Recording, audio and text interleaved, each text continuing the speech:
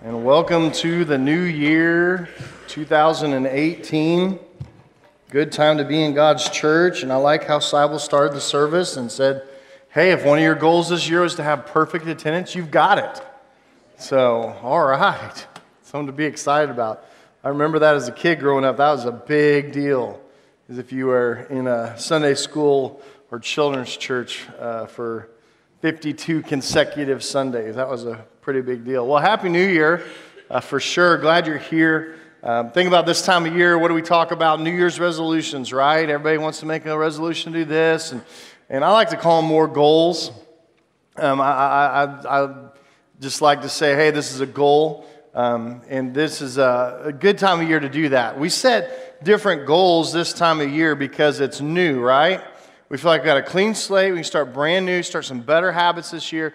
And so we kind of do that categorically, I think. We kind of have goals that are in different categories. Like we may have some financial goals this year. And so we're going to reach these financial goals, in our family or as an individual. And so we're going to do this financial goals. Some of us, we're going to lose weight this year. That's one of our goals, is we're going to get in better shape this year.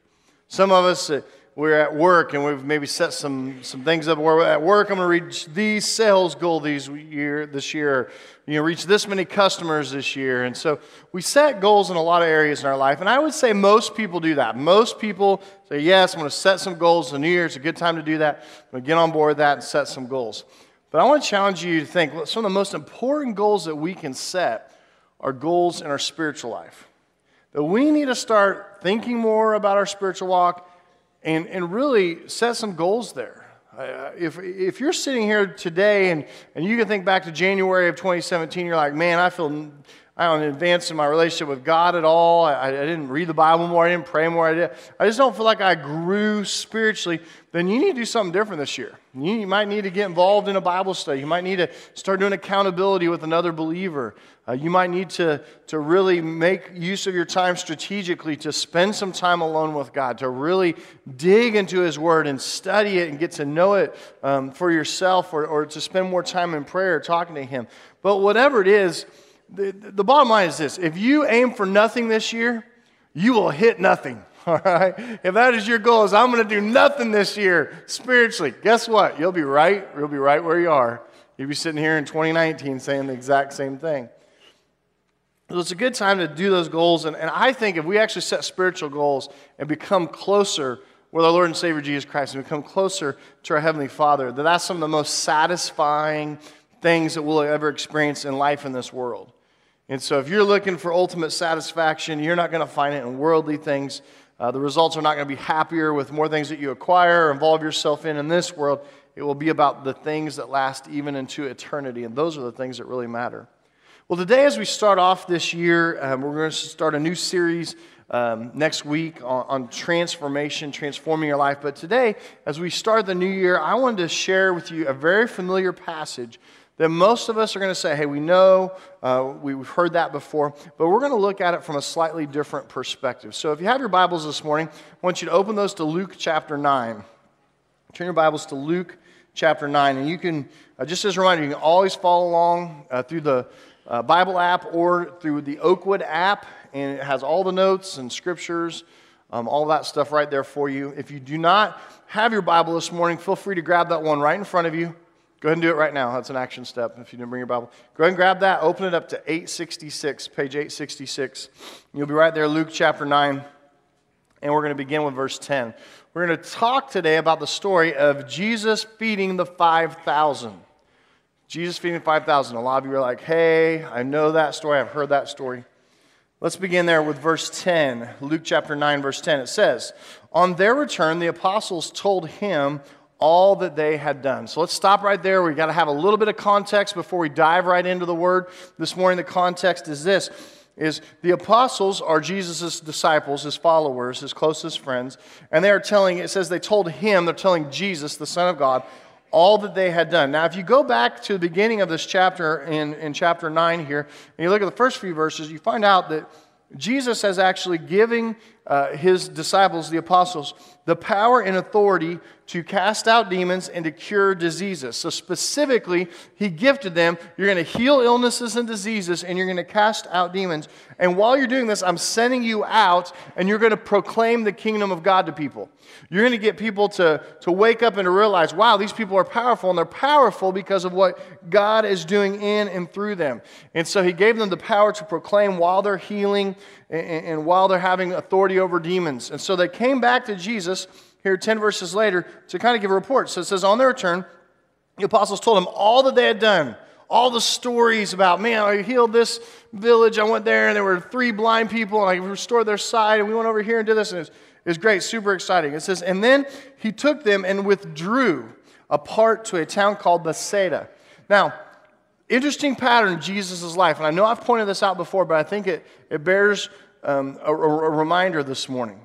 So many times in the scriptures, you see Jesus personally, and here with the disciples collectively, they go and they do ministry 100 miles per hour, and they're healing, and they're teaching, and they're proclaiming the kingdom of God, and then they withdraw. In fact, it says several times in the scriptures that Jesus, after he was amongst the crowds, he was really popular, he's amongst the crowds, and the crowds are like, hey, Jesus is awesome, he's teaching them. It will actually say in there that Jesus withdrew to a lonely place. And what Jesus is doing there is he's getting time alone with his heavenly Father. He's withdrawing because he knows I have to stay connected to the source. There's a great lesson in that for all of us, is that sometimes we're in a ministry season where we're really busy and we're giving, but we are also called to withdraw and reconnect with our Heavenly Father. So it says that he took them and withdrew apart to a town called Bethsaida. Now, Jesus was popular at this time, okay? So we get to verse 11 here. It says, and when the crowds learned it, because the crowds are just falling around, they're like, wow, these people do miracles. I mean, Cousin Eddie didn't have a leg. His leg grew out. He can walk again. These people are amazing. We got to go see it. And this guy, Jesus, he teaches like no one else. You've never heard a guy speak like this. I mean, you've got to go see this. So the people, the crowds, they're following Jesus. And it says, when they learned it, they followed him, and he welcomed them and spoke to them the kingdom of God and cured those who had needs of healing. Now the day began to wear away. So it's getting later in the afternoon. And the 12 came to him and said, send the crowds away to go into the surrounding villages and countryside to find lodging and to get provisions, for we are here in a desolate place. So they're out in the country, and he's saying, hey, you need to send these people away because it's going to be supper time. We don't have anything to feed these people. There's no McDonald's in the area. And so you're going to have to go, and you're going to have to send these people away so they can, get something to eat and find lodging for a night and kind of settle in, because they're just out here just listening to you teach, Jesus. And in verse 13 it says, but he said, this is Jesus, it says, but he said to them, you give them something to eat. You give them something to eat. And they said, well, we have no more than 5 loaves and 2 fish. Unless we are to go and buy food for all of these people. I mean, how are we going to feed these people? Now, when we read this same story in John's Gospel, chapter 6, we find out that there was a boy that had the 5 loaves and the 2 fish. So he's shared this with the disciples.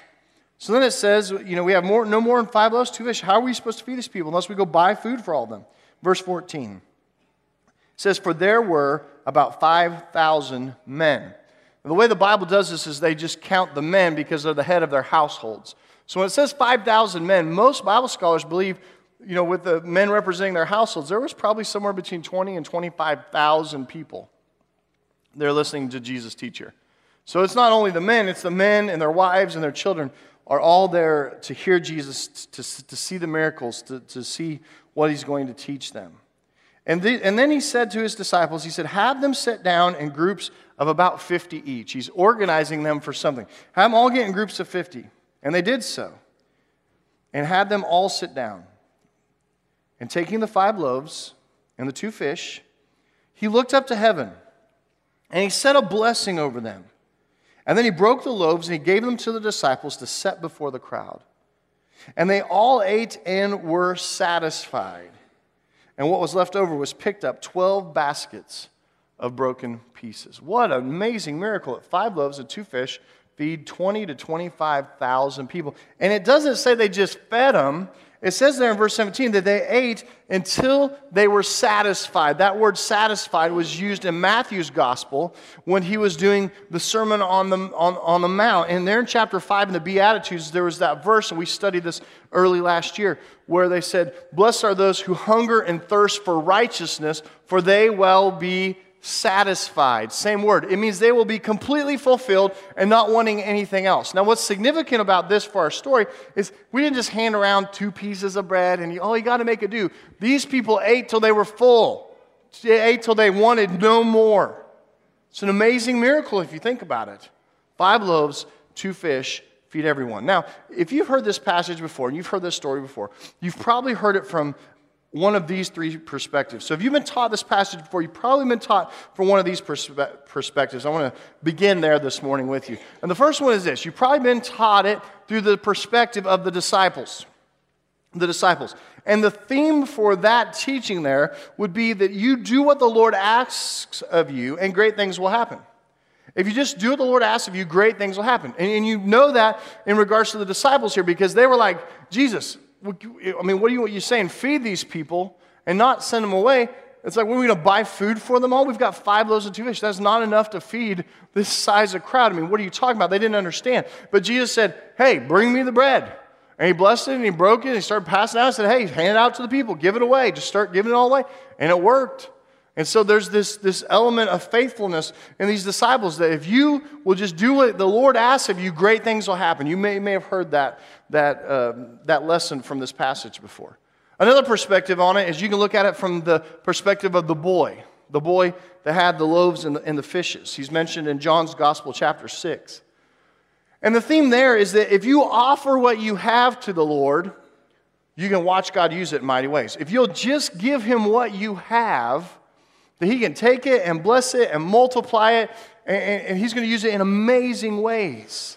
Just offer what you have to the Lord in faithfulness and know that he can use whatever it is that you have. And you've probably heard that regarded to not only finances, but also to things that you have, objects that you own, maybe even to talents or abilities that you have. You've heard that, hey, just give it to the Lord, and you can watch him do amazing things, do mighty works. So we have the perspective of the disciples, the perspective of the boy, and then there's the perspective of the crowd. Maybe you've heard this perspective on feeding the 5,000. And the theme there was that if you follow Jesus faithfully, he will provide all that you need for life and for salvation. Jesus will provide all that you need for life and for salvation. He gave them life because he fed them because they were physically hungry. He took care of their physical needs. But more than that, what did he do? It says there in our passage that he proclaimed to them the kingdom of God. He shared the gospel message. He shared the truth of salvation with them. He shared who he was. He revealed to this crowd who he was and what the kingdom of God was about. And so he shared with them the kingdom of God. It is amazing.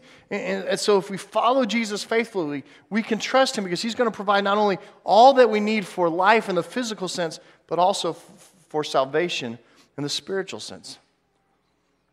And we can wrap it up now and say, hey, these are 3 great lessons. This is really excellent. All of them are true. Great lessons, great points here, and really enormous applications for our lives, correct? If we just apply these things and really live this way, amazing things could happen. But for the rest of this time this morning, I want to look at this passage through a different perspective, maybe perhaps a different lens that maybe you've never considered before. We're going to look at this passage through the perspective of the bread. And this perspective is something that I have never thought about really. I never really studied, didn't hear this in Bible college, didn't consider this myself until I heard it in a devotion at a state preachers meeting this fall. Some guy gave a devotion on this story, and I'm sitting there going, okay, which one is he going to go? Is it the crowd?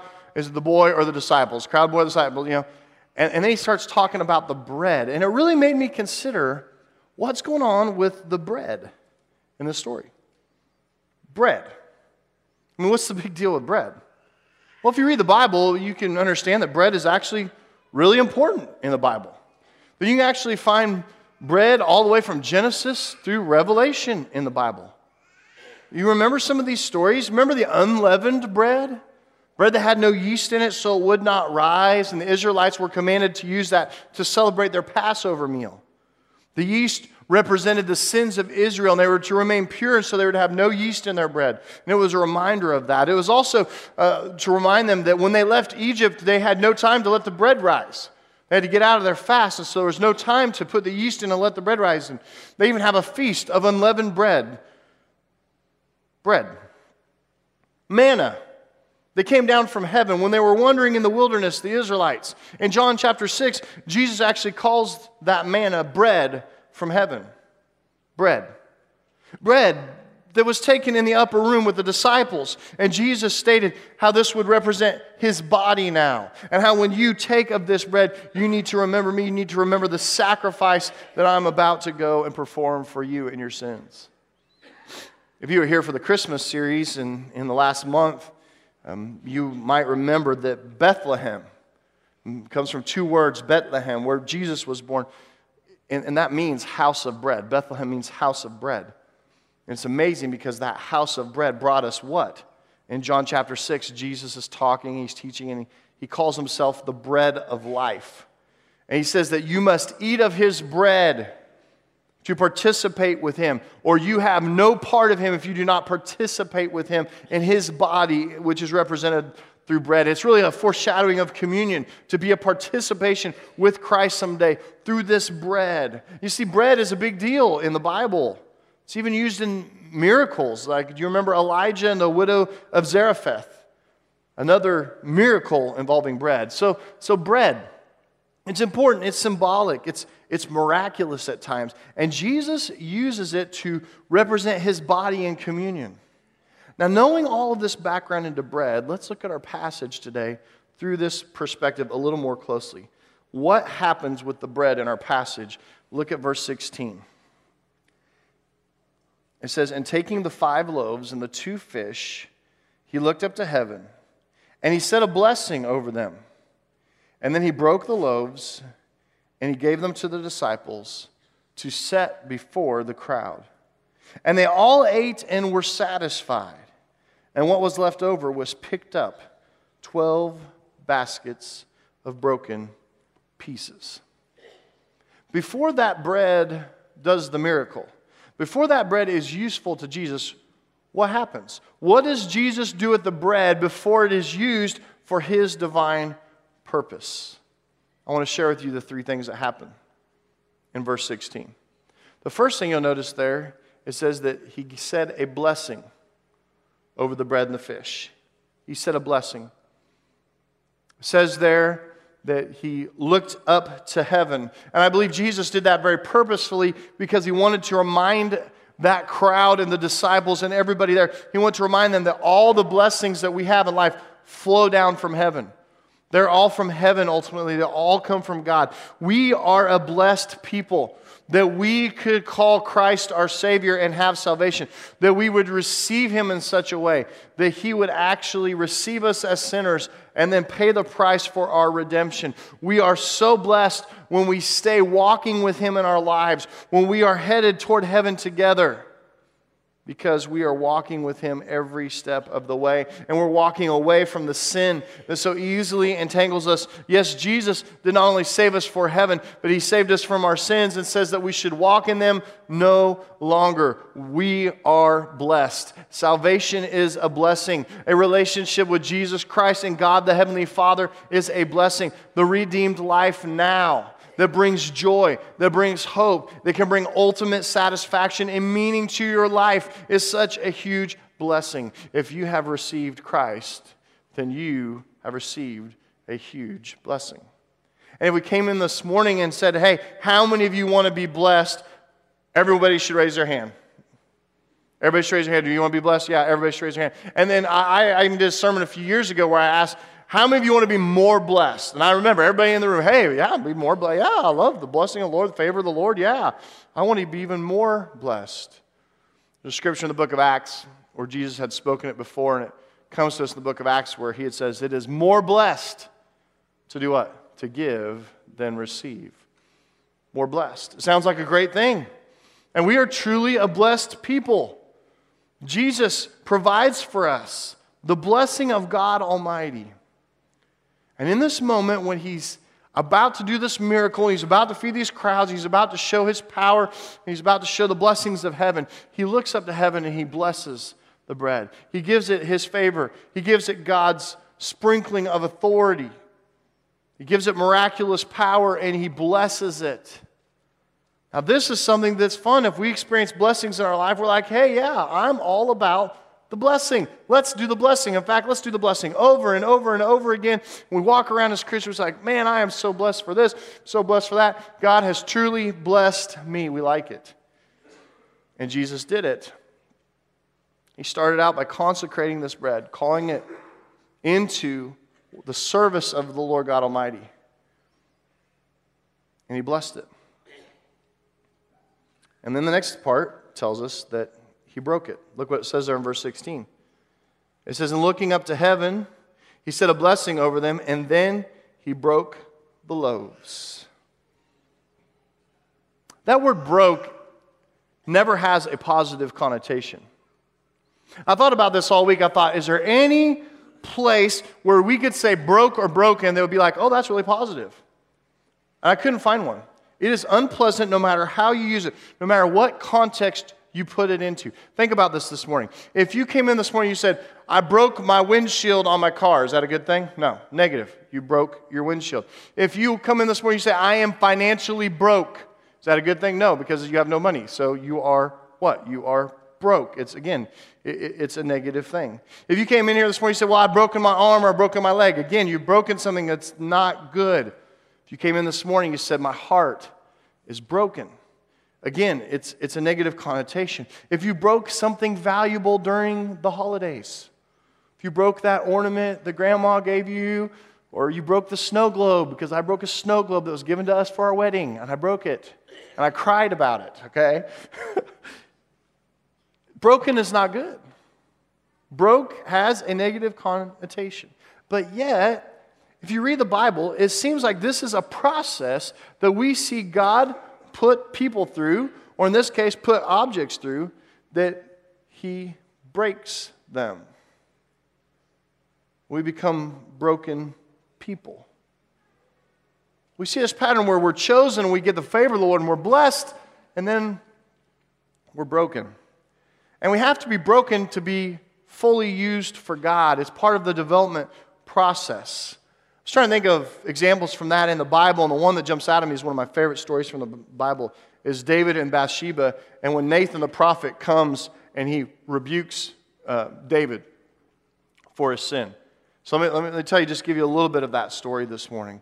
King David, this is David and Goliath David with the stones, slays the giant killer David. You know, glory be, he's a faithful kid. He ends up replacing Saul on the throne of Israel. And he's become king. And he's out in the palace one night on the rooftop looking over his kingdom, looking over the city. And he sees a beautiful woman bathing. And he says, I want that woman. And so he commits already adultery in his heart. He begins to lust for her flesh. And he summons her to come to the palace. And then they are together. And the story goes, and just to shorten it up and keep it tight with us this morning, that she's married. He's actually going to have her husband killed. The way he did it was he was a soldier in his army. He calls him home and tries to get him to sleep with his wife because she's pregnant now with David's baby. And so he's trying to cover it up. And that doesn't work. He goes back to the army. He sends a messenger to the army to send this guy's name was Uriah, to send Uriah to the front lines and have everybody draw back so that he's killed. That's how far this sin goes, to cover up this pattern of lust and this pattern of adultery in his life. Bathsheba comes to the palace to live with him after Uriah is dead, takes her as his wife, and they have this child together. And then the prophet Nathan comes to him. And Nathan comes to him and he says, King David, I want to share a story with you. And he says, there was a man who was very, very poor. He had like 0 possessions. And his most prized possession was this little sheep, this little lamb that he had. And the story goes that he loved that lamb. The lamb lived with this man in his house. It was like a pet to him. He was so fond of that lamb. But then the ruler of that village, the king of that kingdom, came to that man and took his sheep to use it as something in a royal feast. He took the only thing that was really precious to that guy, and he took it away. And the story says that David, he was so tore up by the story and so upset about it that he literally began ripping his royal garments, just began tearing them, which was a sign that you're angry and emotional. And he says, surely this man, this rich man that took the little sheep, surely this man should die. And Nathan says, you are that man. Can you imagine a rebuke like that? You're the guy. And David immediately, there was no explanation. He knew immediately. And what you see in Scripture after that rebuke, very stiff and stern rebuke, is that David is broken. And you can read about 2 Samuel, you can see the David before, and then you kind of start reading the Psalms, and you read a little bit about the David after the Bathsheba and the Nathan rebuking him incident, and you find out that he is broken. And I'm here to challenge you, if you read the whole story of David and study it, that it was then and only then that David was at his greatest usefulness for the Lord. He had reached his potential for the Lord, was after he was broken and after he was separated. And after he was broken, he could be built back up into what God wanted him to be. This is a pattern in the Scriptures. Go with me for just a moment. Peter, one of Jesus' best friends, one of his closest disciples, in his inner circle of the 12 is this man named Peter. Converses with Jesus more than any of the disciples in the Bible. It's Peter, and Peter's the one that denies Jesus 3 times. And after that, Peter's confronted and he's broken. The Apostle Paul was stricken with blindness on the road to Damascus, and he was broken. Ruth and Naomi, in their struggle before they meet the kinsman redeemer Boaz, they were broken. Abraham going up on the mountain to sacrifice Isaac, his only son, at the altar, Abraham becomes broken. And I could go on for the rest of our time this morning and just give you story after story and name after name of people in the Bible, in the Scriptures, that were blessed and they were chosen by God and they were favored by God, and then they were broken. The good news is God doesn't leave them there.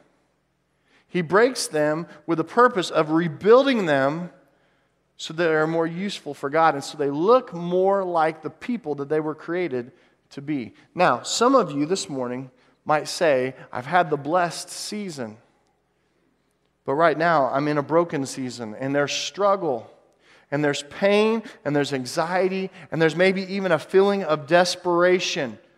But desperation for what, I would ask you this morning? Most of us are desperate for it to end. Most of us are desperate for there to be an end in sight. But don't miss it. What we're to be desperate for when we're broken is God.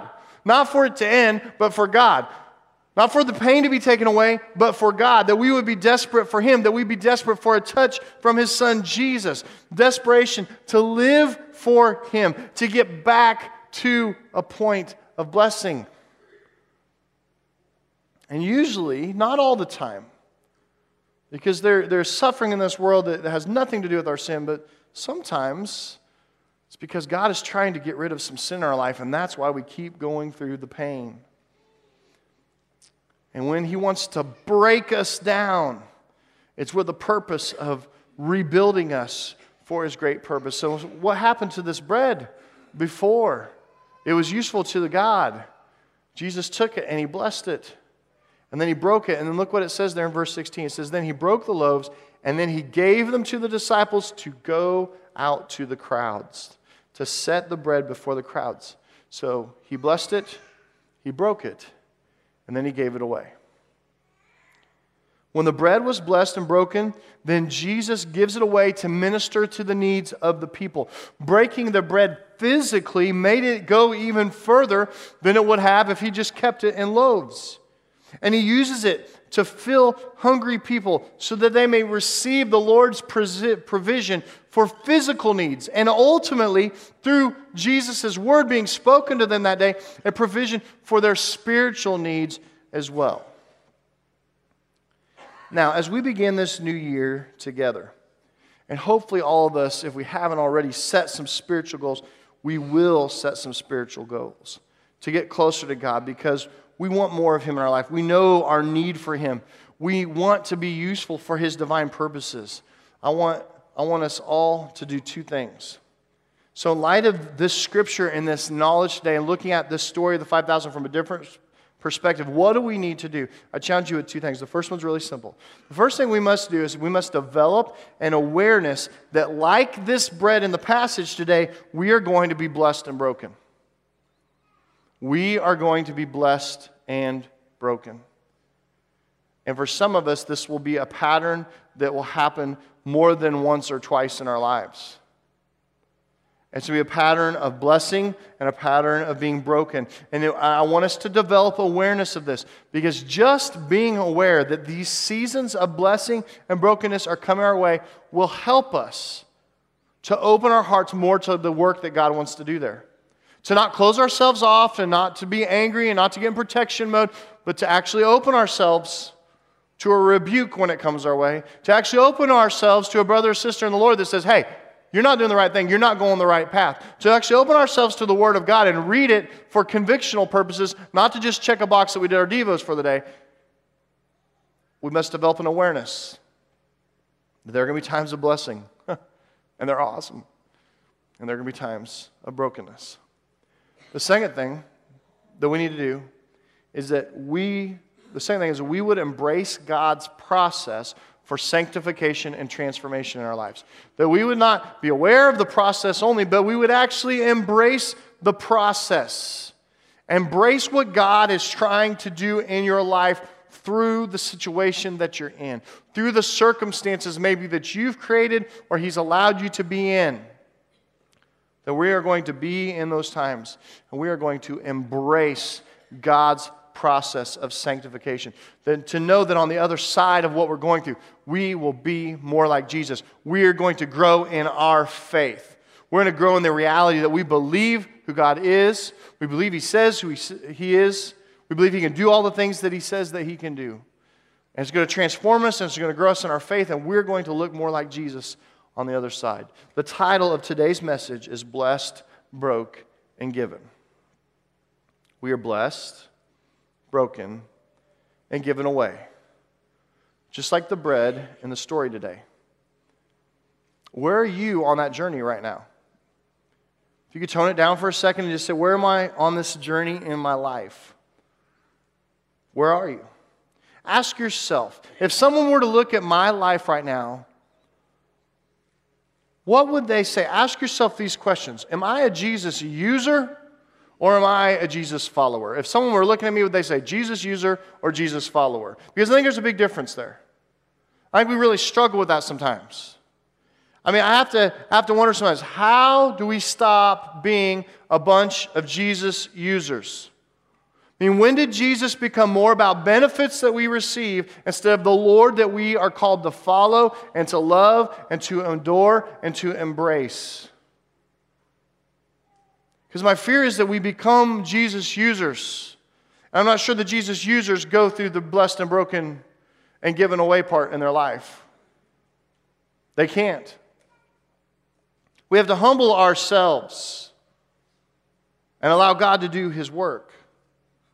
And you see, part of the answer to embracing our blessed, broken, and given lives, it's critical to exercise our faith. Because we are not to be dead people. We are to be resurrected people. And your new life, which is the real life, which is the life that God intended you to have from the very beginning, is in Christ alone. And we got to get to a place where we can stay in Christ alone and look to Christ alone and believe and put our faith in Christ alone, even when we go through times in our life where we're blessed, broken, and given away. I'm here to tell you this morning, some of the best times in your life are not going to be the blessings. They're going to be the broken, and they're going to be the given away. Because that's when God does His most amazing, transformative work. Are you allowing Him to do that today? Are you ready to be a piece of bread in Jesus' hands? To be used by Him?